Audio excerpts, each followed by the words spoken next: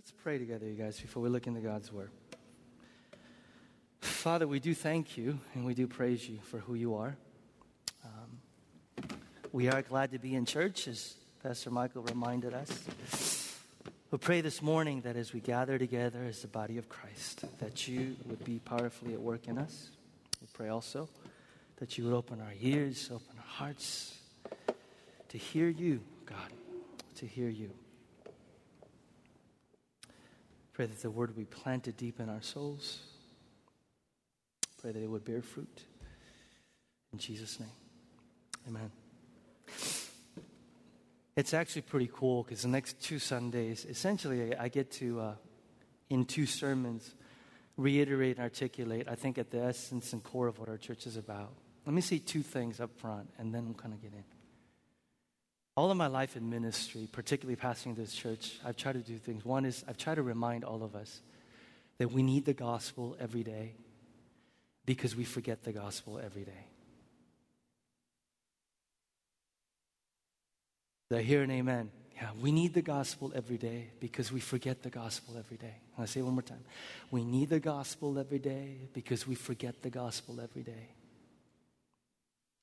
The second thing I've tried to remind you is that the gospel is not just the way we become a Christian, but the gospel is the way we grow as Christians. The gospel is not just the way we enter the kingdom, but the gospel is the way we advance in the kingdom. The gospel is not just the way we're born as Christians, but the gospel is also the way that we grow as sons and daughters of the King. The gospel is not just the ABCs of the Christian life, but the A to Z. Those 2 things, those 2 pillars. We need the gospel every day because we forget every day. And the gospel is not just how we become a Christian, but it's how we grow. It's how we advance. It's how we change. And this, if I could remind you every second, every moment of your life, I would. And this, in our community groups and our small groups, is what we need to continually remind us. You cannot read the New Testament without finding this theme over and over again. Look at what Paul says. And we've been in the book of Colossians. So then, just as you receive Christ as Lord, continue to live your lives in Him, rooted and built up in Him, strengthened in the faith and overflowing with thankfulness. What is he saying? What is he saying? He's saying the gospel is not just the way you become a Christian. The gospel is the way you grow. The gospel is not just the way you are born into the kingdom. The gospel is we advance in the kingdom.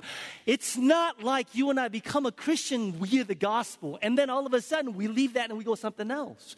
That's what a lot of us have done, and that's why our Christianity and our Christian life at a certain point goes, this just doesn't make any sense. It doesn't work. The gospel is not just the way you become a Christian, it's the way you grow. Just as you receive Jesus as Lord, Paul says, then continue. Questions, are you doing that? See, it's dangerous just to get half the gospel, and some of us are living half the gospel, and there is no transformation and change. What is half the gospel? Half the gospel is, I became a Christian because the gospel of grace, thank you very much, but now if I'm going to grow, I need something else. And the Bible says that is a deadly recipe for the Christian life. The gospel is not just, the gospel of grace, not just the way you become a Christian, it's the way you grow. That's the entirety of Paul's argument throughout the New Testament, and in particular, Colossians chapter 3. Colossians chapter 3, Paul reminds us, you need the gospel every day because you forget every day. You also need to remember that the gospel of grace that saves you is the gospel of grace that grows you. Because if your Christian life looks like this, it's the gospel of grace that saves me, but then everything else is up to me, which is what some of us are trying to do, it doesn't work. Colossians 3 is where we've been. And check out what Paul says. Since then you have been raised with Christ. Set your heart on things above where Christ is seated at the right hand of God. Verse 2, set your mind on things above, not on earthly things. Verse 3, for you died and your life is now hidden with Christ in God. Verse 4, when Christ, who is your life, appears, then you also will appear with him in glory. I'm not going to go over this again. We're going to do this one next week, but you ought to think about, you need to think about this. Okay, every time you see the word in Christ, Christ in you, in God, this is what Paul is articulating right here. Okay, Colossians 3, 1 through 4. And then he says, the gospel, Need it every day, you forget every day. You need it every day, you forget every day. It's not just the way you become a Christian, but watch this. Paul says what? Verse 5. Put to death, therefore. Put to death, therefore. Why is that important? Because some of us, and some people would say this, Peter, this whole gospel of grace. Here's the thing. If you talk about the gospel of grace, this idea that God's love is free, this idea that God's love is unconditional, if that's really true, then I would have no motivation to obey. If that's true, then I would have no motivation to do what God wants me to do. I would live any way I want to. And Paul says, I could not disagree more. And Paul says, that's impossible. For anybody who truly understands and grasps the gospel, to actually think and live our lives in a way that says, well, if God loves me freely, unconditionally, I can live the way I want. He says, if that is your posture, you don't understand the gospel. To anyone who truly understands and grasps the gospel, Paul says, not only do you not walk away, I can live any way I want if God loves me freely, unconditionally. Paul says, there is tremendous transformation and change that will occur in your life. We change and grow, not just in spite of the freeness of God's love, but because of it. The gospel motivates us to change. How? Look at the things that he mentions. Whatever belongs to your earthly nature, put to death, sexual immorality, impurity, lust, evil desires, and greed, which is idolatry. Because of these things, the wrath of God is coming. You used to walk in these ways in the life you once lived, but now you must also rid yourselves of all such things as these: anger, rage, malice, slander, and filthy language from your lips. Do not lie to each other, since you've taken off your old self with practices and have put on the new self, which is being renewed in the knowledge of the image of its creator. Here, verse 11, there's no Jew, Gentile, circumcised or uncircumcised, barbarian, Scythian, slave or free, but Christ is all and is in all. You see the behavior things he talks about that all of us struggle with? He says, the worst thing you can do. He says, you have absolutely no chance of dealing with any of these things. If your attitude is, God saves me by the gospel of grace, but now it's up to me, you have no chance. Just wave the white flag right now and go, can't do it. He says the only way, and I'll get to this, you could overcome these behavior in your life is if the gospel of grace is real to you.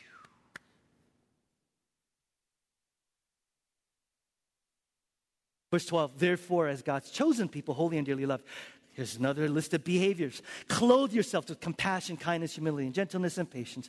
Bear with each other and forgive one another. If any of you has a grieve against someone, forgive as the Lord forgave you. And over all these virtues, put on love, which binds them all together in perfect unity. Let the peace of Christ rule in your hearts, since as members of one body, you are called to peace. And be thankful. Let the message of Christ dwell among you richly as you teach and admonish one another with all wisdom through psalms, hymns, and songs from the Spirit, singing to God with gratitude in your hearts. And verse 17, whatever you do, whether in word or deed, do it all in the name of the Lord Jesus, giving thanks to God the Father through him. And Paul says, here's how the gospel advances you in the kingdom. Ready? Here's how the gospel that not only saves you, but the gospel that changes you. Here's how it works in your life. 2 pictures I'll leave you with. Ready? One is digging down. Secondly, I thought it's looking up. And I'm going, what physical hand gesture will be good? Looking up. I don't know. So digging down, okay? Sunday school, okay? And looking up. Oh, you laugh at me. All right, I'm going to make you do it. Everybody do it together. Here we go. Ready? No, I'm serious. Ready? Digging down. Okay. Looking up. Come on. Ready? One more time. Digging down. See, no, never to laugh at your pastor when he does something stupid, because I'm going to make you do it too. Look it up. Okay. Digging down, looking up. Look at verse 5, you guys. Put to death, therefore, whatever belongs to your earthly nature. And then Paul lists several things. And if you struggle with these things, say amen. I'm just kidding. Just in your own personal self, okay? Sexual impurity. A bunch of us saying amen to that. Lust. Amen to that. Greed.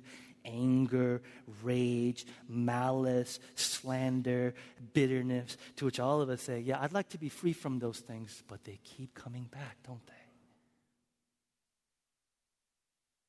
But they keep coming. It's like we go through a season where we're like, I think I got anger under control, malice, bitterness, and then they keep coming. Do you know why? They keep coming back. Paul says there are two phrases, words here that are key to why these things keep coming back while we continue to struggle with them, even as Christians. And the words are found smack in the middle of this entire passage. And the two words I'm going to put up there, evil desires and idolatry. Evil desires and idolatry. Evil desires is an effort on the part of the translators to get across one single Greek word. It's the Greek word epithumia. Everybody say that with me. Ready? Epithumia. And epithumia is a Greek word that literally means over-desire, excessive desire, or an inordinate desire. And any time in the New Testament, the Bible talks about character change, behavior change, behavior change.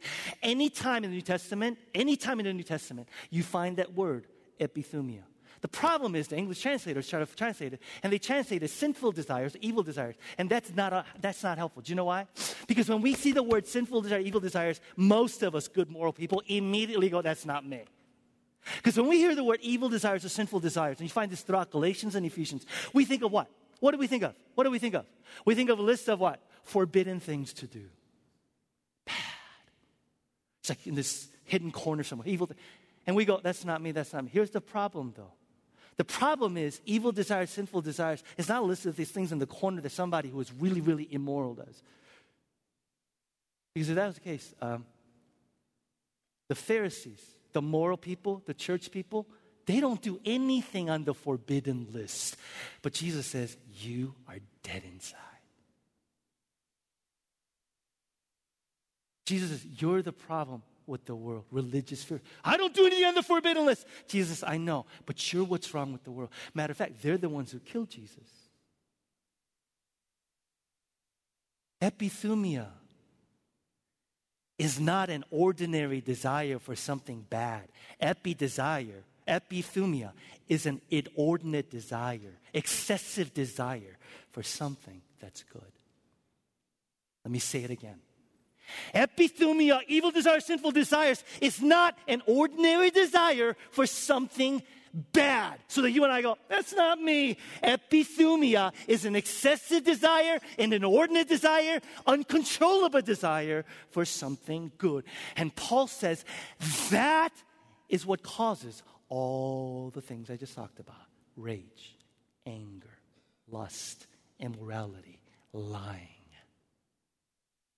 Are you hearing me? What's wrong with us and character transformation is not evil desires, sinful desires. Paul says that's not what causes all of these behaviors is not, I'm going to say it one more time, an ordinary desire for something on the forbidden list like you and I think. It is an excessive, out of control, inordinate desire for something that's good. And Paul says that causes all of these character and behavioral issues. Epithumia. What is epithumia? Epithumia takes good things in and of themselves, like career, like family, like work, and it sucks it into the center of your heart, and it grabs hold of your heart, and epithumia says to you, unless you have that, you're nothing. Unless you have that, you're nothing. So it takes a good thing like human approval. We all want to be approved, affirmed. We all want good reputation.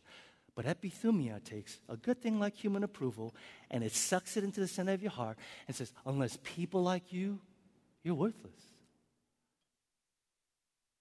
Unless these people like you, you're nothing. Some of you are completely under the power and control of someone that you seek affirmation from. And they have enormous power over you. Why are you giving them such power? Why? Epithumia. Work. Everybody wants to do well at work. We all want to work. Epithumia takes work, sucks it into the center of your heart. And it says, unless you progress, unless you're successful, unless you have that job and career, you're nothing. Why do you work the hours you do? Well, my boss, give me a break. Not your boss.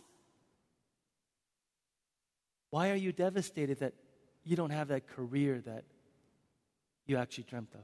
Why are you not just discouraged, but devastated that you're not further along in your career? Epithumia. Family. Parents, listen. Epithumia takes your children, sucks it to the center of your heart. How does it go? Parents, unless they're happy, I can never be happy. Well, unless you're Pastor Michael, because he has no idea what that's like. Okay? Because Pastor Michael's very bold about saying, doesn't matter. Okay? Doesn't matter. And he's being real too. He's not faking it, you know. Because Pastor Michael is very healthy spiritually. That's why. Some of you guys know what this is like. You were in the receiving end.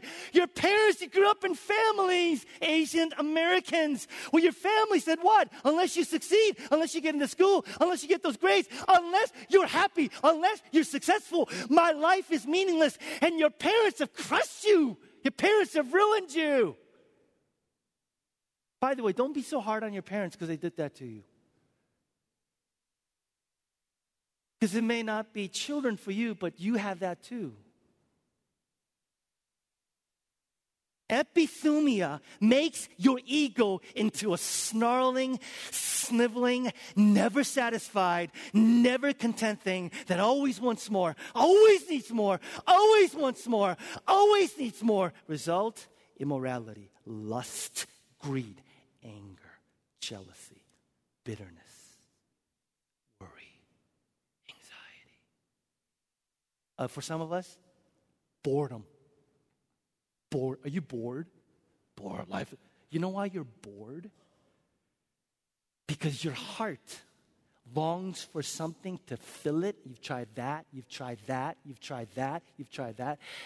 And your heart is too big for whatever that thing is. Result, after a while, like, life, I'm bored. Epithumia. The other word is the word idolatry. Idolatry. Now, Paul in Colossians 3 associate that with just greed, but in Ephesians 5, we see that Paul associated with everybody. In other words, he's saying, everything that is wrong with you, everything is wrong with me, everything that ails us is because of idolatry. What is idolatry? Similar to epithumia. It's making a good thing into an ultimate thing.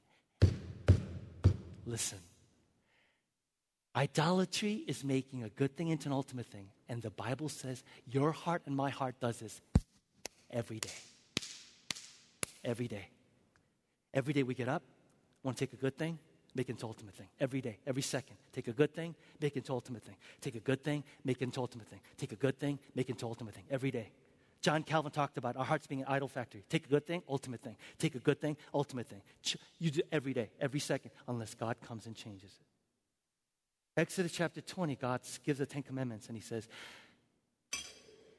have no other gods before me. Have no other gods before me. Why is God saying that? God's saying, you're either going to worship me or some other God. There's no third alternative. Some of you saying there, I'm not even a religious person. I don't worship anything. God says, you're either going to worship me or something else is going to be your significance. Something else is going to be your identity. Something else will take. There's no third alternative. Something else. Why? Because if it's not God, your heart gets up every morning and says, that's my honor. That's my God. It's my work. It's my children. Every day. It's like breathing. We get up every day. We get up every morning. It's like breathing. It's like our hearts just want to take good things and make it into an ultimate thing every single day. And God says, unless his heart comes and changes our hearts every day. Every day. Question is, what is it for you? What is it? What is it? Are you aware? Are you aware?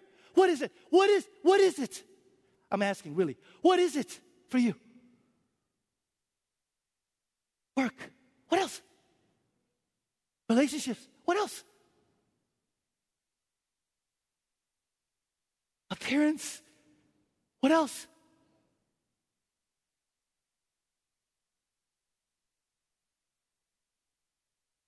Please don't make me say it like long. It's painful. Say something. What else? What's that?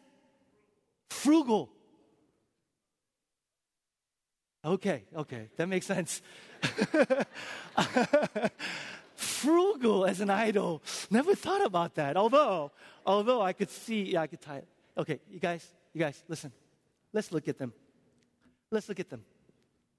Romance. Somebody say relationships. This is how you know you are under the power of this idol. You watch terrible TV shows like The Bachelor and The Bachelorette. No, I'm just... Oh, I've offended you, Daniel Espada. Well, excuse me, okay? He's all offended. You offended that I said it's a terrible TV show, or the fact that what? What's that? Engrossing. Good Lord, man, that idol has a powerful grip on your brother.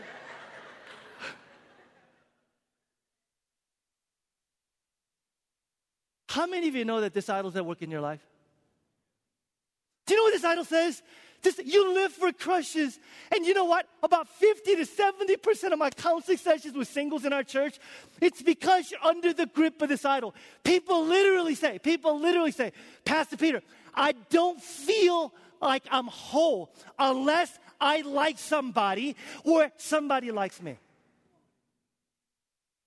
You may be an agnostic, you may be an atheist, and you have a friend, and neither of you have been on a date for an entire year. Your friend is doing perfectly fine. You're angry. You're bitter. Why? Did you know that loneliness is part of life? Loneliness is part of life. There's natural loneliness. Ask married couples. There's loneliness in marriage too. Really? Yes, really. Loneliness, but there is a despairing loneliness. There is a loneliness that causes you to be angry at men, angry at women, angry at my ex. Anger. That's irrational. If this is your idol, do you know what the worst thing that could happen to you is? For you to get married. Do you know why? You will crush your spouse under expectations that they cannot ever meet. You know what I said at this wedding? I looked at the bride and I said, if you look to him to fulfill wishes and longings that God can fulfill, this will be a terrible marriage. I looked at the guy and I said, if you look to her to fulfill longings and desires that only God can meet, you will have a terrible marriage. But I want my husband to meet all of my needs. They can't. Every relationship, every pleasure on earth needs to have one of those signs that are on bridges. No more than 2 tons. Why? If you put more weight on it than it's capable of handling, it will collapse. Do you know why some of you have terrible relationships and marriages? Your spouse is your God, and they will disappoint you again and again and again and again. This is why I advise people when they want to find out if the other person is, just ask them straight up. Are you going to make me an idol in your life? Yeah, try that for the first conversation. How are you? I'm well. I have a question for you. Yes? Are you going to make me? No, make that like the second date conversation, okay? Because if you do it on the first, they might think you're arrogant and presumptuous. You know what I mean? Can we talk about work? Can we talk about work? Do you know how you know that this idol is at work in your life? How, Peter? You're very difficult to work with. By the way, all these idols that I'm going through, like 90% of those I struggle with. Can you tell? Do you know why you're difficult to work with? Because you find your identity in work. And you're difficult to work with because you're a perfectionist. Why? Because if other people don't perform to the level that you do, it reflects bad on me. So I am going to be very difficult to work with. Are you difficult to work with?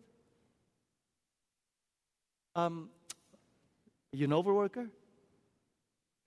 I said, who tells you to? Why do you work the hours you do? For some of us, you're not just discouraged. You're in despair. Your life being meaningless because you're kind of stuck in between jobs and you're not doing what you want to do. Why? Why? It's just work. It's just work?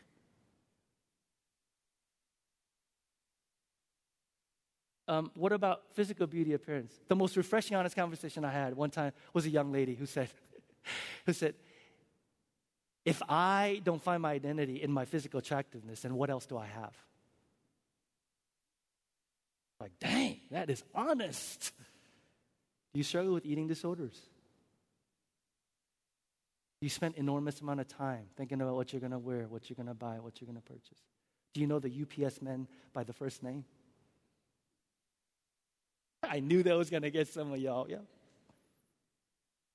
What about codependence? Think about codependence. Can I just say, you see codependence in other people, you don't see it in you. Do you need to feel needed? I just don't feel whole unless. So I've got all these dysfunctional people, dysfunctional relationships, and secretly I don't want them to get well because if they get well, they might leave me. And if they leave me, what?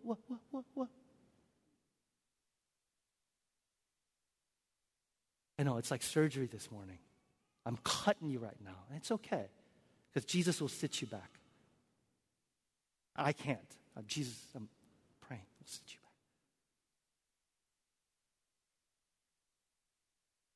back. Codependence. What about certainty?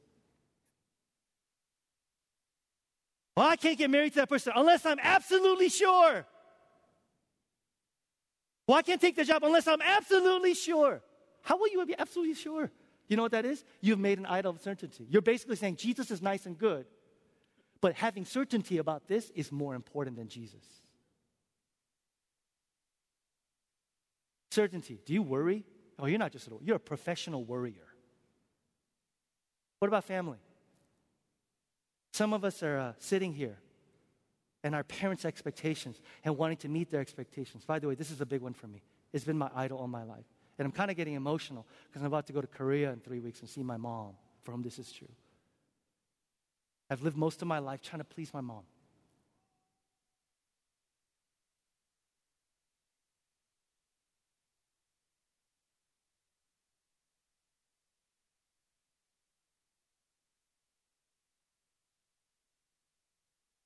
But that idol can't save you when it's lying in a casket.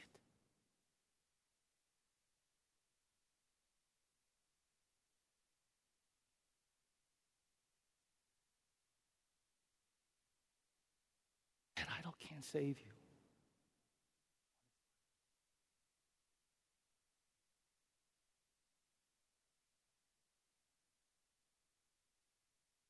Money, approval, conscience. Conscience. Pastor Peter, I know God has forgiven me, but I can't forgive myself. Whoa. You know what you're saying when you say that? You're saying my idol is my standard. I have some standard, and I've crossed that standard.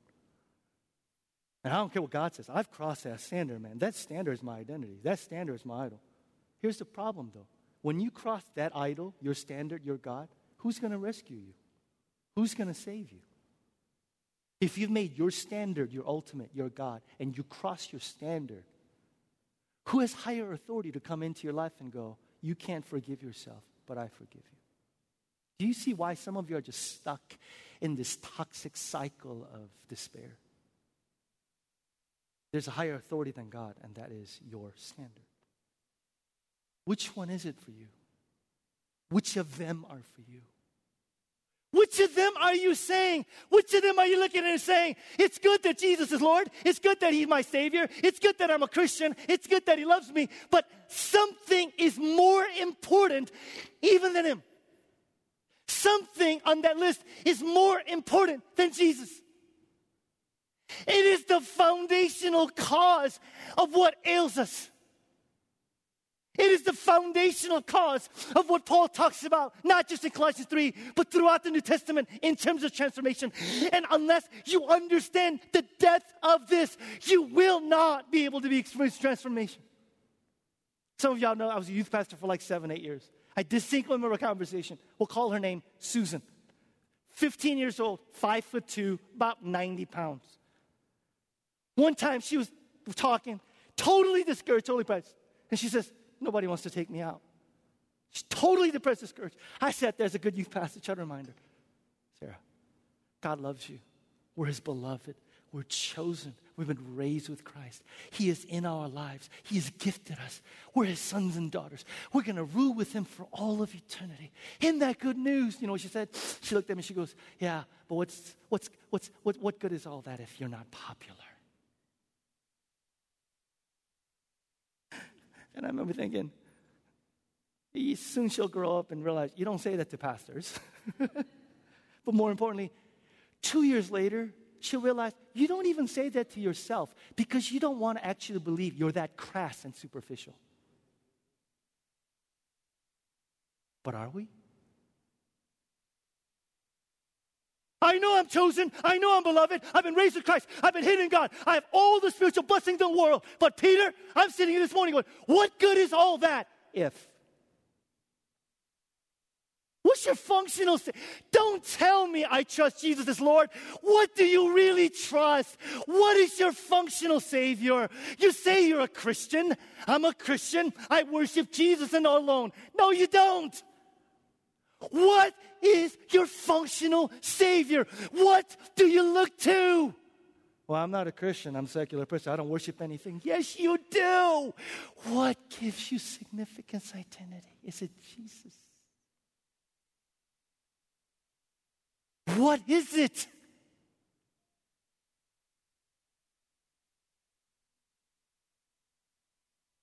What is it for you? What things? Just look at what things. Look at the list. If you lost it, or if you failed at it, or if it fails you, or it slips away from you, would cause you to not even want to live. What things on that list? What gods? What false idols on that list prompt repeated, excessive, uncontrollable emotions? Why are you angry? Why are you worried? Why are you depressed? If a good thing in your life is jeopardized, you get worried. But if an ultimate thing is jeopardized in your life, you are overcome with anxiety. If a good thing in your life is blocked by somebody, you get mad. But if the ultimate thing in your life is blocked by somebody, it's rage. If a good thing in your life is lost, you're sad. But if an ultimate thing is lost in your life, you want to throw yourself off a bridge. Do you understand your emotions? Do you understand why you do what you do? Do you understand that? That's why the worst thing that could happen to a Christian, unless you understand this, is to say to yourself, I'm a Christian. I shouldn't be worried. I need to have more faith. That's why you'll never hear preaching like that in this church. 3-part sermon series, How Not to Worry. Part 1, what? I am a Christian. Part 2, why? I have faith. Part 3, what to do? Just stop it. Does it work? Answer me, does it work? It doesn't work. Do you know why? Because all you do is band-aid solution of acting on behavior and not getting to what? The root of the issue. So what do? Let's go back to our Sunday school. You ready? First thing was what? Do it with me. Ready? Dig down. Dig down. What do you dig down? You unmask the idol. Everybody look up here. Everybody look up here. Unmasking the idol means, to borrow a phrase from my AA friends, it's being ruthlessly honest with yourself. Ruthlessly, rigorously honest with yourself and your feelings. Well, I just sometimes tend to get hurt. No, you're bitter. Say it. You're bitter.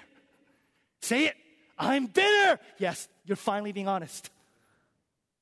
Well, I'm just sometimes I kind of worry. No. You're overwhelmed with anxiety. Why are you calling the sin by nice names? Oh, because I want to be a good Christian. We already know you're not a good Christian, so it's okay to be honest. Be in community. Can I get an amen? Be in community. Why are we in community groups if we're going to go, I'm sort of concerned. Your community group needs to say to you, be honest. Okay, I am overwhelmed with anxiety. Well, sometimes I get mad. No, you mean you're filled with rage. The only way you could mask it and dig down, be rigorously, ruthlessly. Well, sometimes I wish I could go on a date. No, I am so lonely that it hurts.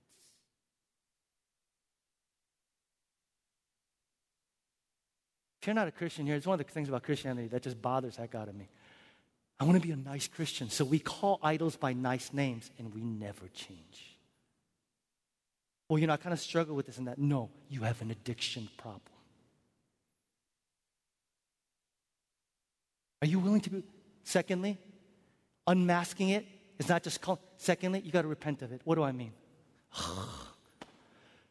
Every time we talk about repentance in church, we either think of one of two things. Some of us, hellfire and brimstone. You're bad. You're blah, blah, blah. Repent. I'm sorry for that because that's not what repentance is. You know what repentance is? Repentance is not saying I'm sorry because we've said I'm sorry all our lives and it never changes. Repentance is digging to the root of that idol. Okay? Repentance is saying, God, I'm angry. I'm overwhelmed with guilt. I find my identity in this and it's killing me. But I will not. I will not find my significance in this. I'm unmasking. I will not find my identity in this. I will not find my worth in this. It's got its arms around my neck and it's killing me and it's driving me more and more and more. But I will not. Dig down, unmask the idol, repent of it, and then you have to do one more thing. What?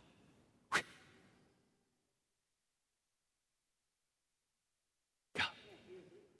Look up. I see you not doing it. I'm just kidding. Okay, we go. Ready? Look up.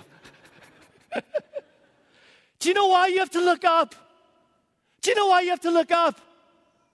Do you know why you have to look up? Because idols can't just be removed. They have to be replaced. Can I say that once more? Idols just can't be removed. Why? You pick up that idol. Oh, this idol of family. I've uprooted it. Guess what's going to happen the very next day? Boop! Idol of career. I've removed this idol of work. Boop! Next day, idol of approval. We can't just remove. You have to replace it. Oh, I love this quote. There's not one personal transformation in which the heart is left without an object of ultimate beauty and joy. The heart's desire for one particular object can be conquered, but its desire to have some object is unconquerable. Rashida, are you taking a picture of this slide? I'm going to Facebook it and tweet it. I'm on Twitter, by the way, starting like yesterday. So I'm going to send it to you, okay? One of my friends was like, you've entered the dark. What was it? The dark world, something. Point and the only way to dispossess the heart of an old affection is by the expulsive power of a new one. Do you hear it? Say amen if you do. Do you hear it? It's not enough for you to go, well, I'm not going to make an idol of that anymore, so here it goes. Because an idol in our hearts, it's like a factory, is going to put something else. The only way to replace that idol is to replace it with a new one. Who do you replace it with? What do you replace it with? You do what? You look up. And that's Paul's entire argument in Colossians 3. Since then, you have been raised with Christ. Set your heart on things, what? Above. Since then, you have died and you're hidden with Christ. Set your mind, what? On things above. The only way to overcome ruthless, filthy, nasty, addictive power and cause of idols, and not to simply go, I'm done with that, is to say, you can't just say no. You got to find a greater passion to say yes to. You can't just say no. You got to find a greater beauty, a greater wisdom, a greater power, a greater gospel to say, you are enough for me. This is an excerpt from a sermon that I heard. The pastor's preaching, and he says this: there was a woman who lived in a trailer right up the road from the church that I pastored. She came to the church for a while, but then she moved away. She recently came back to the church, and I found out that she'd become a Christian. Along with being part of our church, she was going to a counselor, a therapist, because she had had a very, very hard life. She'd been beaten over and over again by one man after another over the years. She'd been in one abusive relationship with the man after another, and she showed the scars. But she'd become a Christian. And she was coming to church, and she was going to a counselor, and I'd visit her. One day, she was trying to tell me how Christ had turned her life around, and it was quite amazing. She began to say, I'm going to my counselor, and much of what she said is right. My counselor said that I've built my whole significance and acceptability and identity on men, and that's why I've been defenseless with them. I simply have needed them too much. All of that is right and helpful. And she goes on. However, my counselor doesn't have a very good solution for me. My counselor says that what I should do instead is get an education and build a really successful career. My counselor means well, and of course, I absolutely need to get an education and get myself a job and career. But what she's saying I should do so that I will feel better about myself is that I would be switching from one kind of idol to another. For many years, my heart has been looking at men and saying, unless I'm successful in love, I'm nothing. But the therapist wants me to look at my career now and say, unless I'm successful, independent businesswoman who is in control of my own life, I am nothing. But here's the thing that she doesn't get. I don't want to be enslaved to my work as I was to men. I don't want to be enslaved to my independence as I was to my dependence. I'm actually being asked to exchange a typical female idol for a typical male idol, and I don't want either. Can I get an amen? You see, the therapist knew how to help me dig down to see what my idols were, but no way of giving me anything but an alternate idol. So the pastor says, so how are you doing now? And she quotes Colossians 3. For you died, and your life is now hidden with Christ in God. When Christ, who is your life, appears, you will be glorified. She said it's very practical. When I'm in church and I'm in worship, when what Jesus did for me is so real and so powerful in my heart, I think of the men in my life and I say to them, I'm glad to know you, and I certainly wouldn't mind being married, but you're not my life. Christ is my life. I'm done making anything else in my life. You're a good thing, but you're not an ultimate thing. I'd love to have a husband, but if I don't, I have Jesus. I've set my things above. You can't give me any of the things Jesus has given me. Can I get an amen? You see, I don't want to look to men or to a career. A career can't die for me. If I live for a career and fail, it'll beat me up all my life for having been a failure. But if I fail Jesus, He died for me to forgive me. To realize Jesus is the only Savior who, if you get Him, will satisfy you. And if you fail Him, He'll forgive you. You have to do this every day. In the teeth of it, when you see the thing rising up, worry, anxiety, guilt, bitterness, anger, you have to look at it and go, I know why I'm feeling this. You are not my life. You are not my significance. You are not my righteousness. You are not. My life is hidden with Christ in God. I set my mind on things above.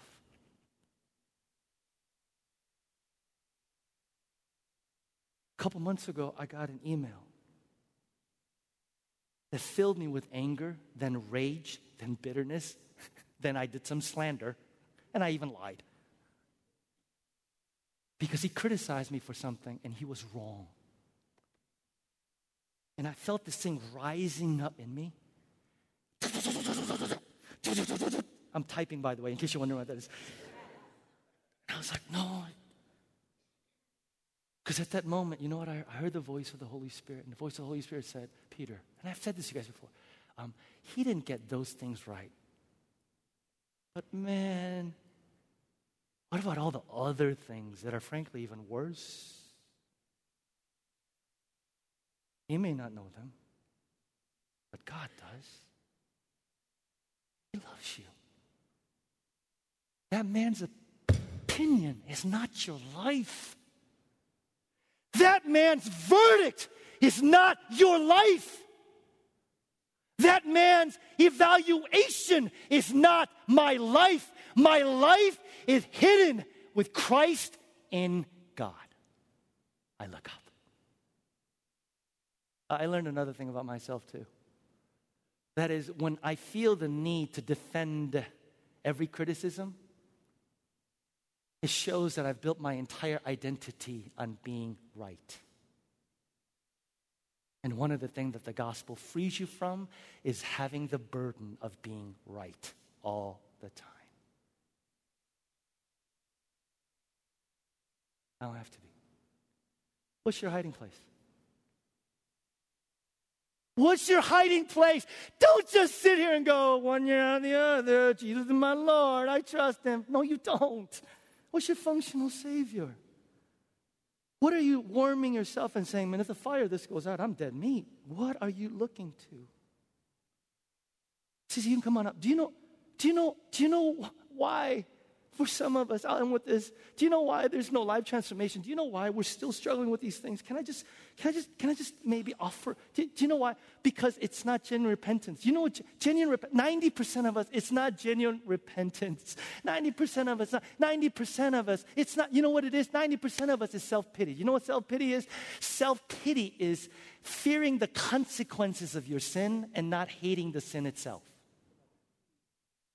Self-pity, 90% of us, like, I don't want to do this. Oh, man, God's going to get me. Parents are going to get me. Boss is going to get me. I'm going to wreck my life.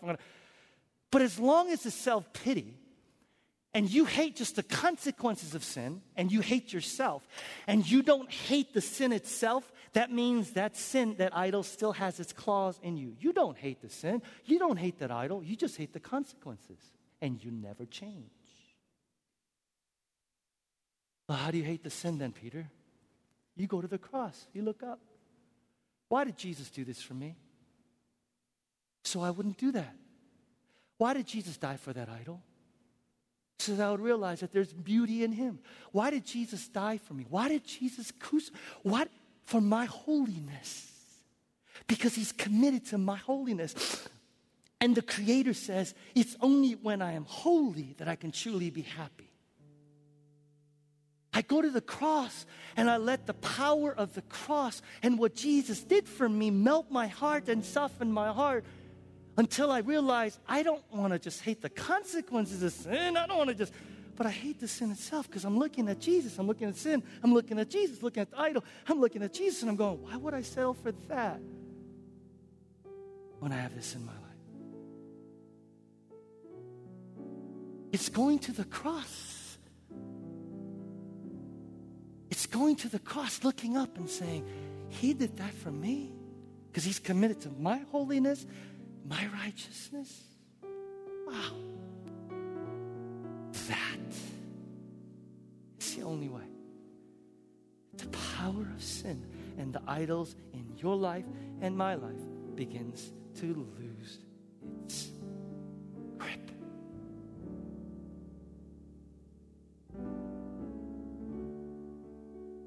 Is this real to you?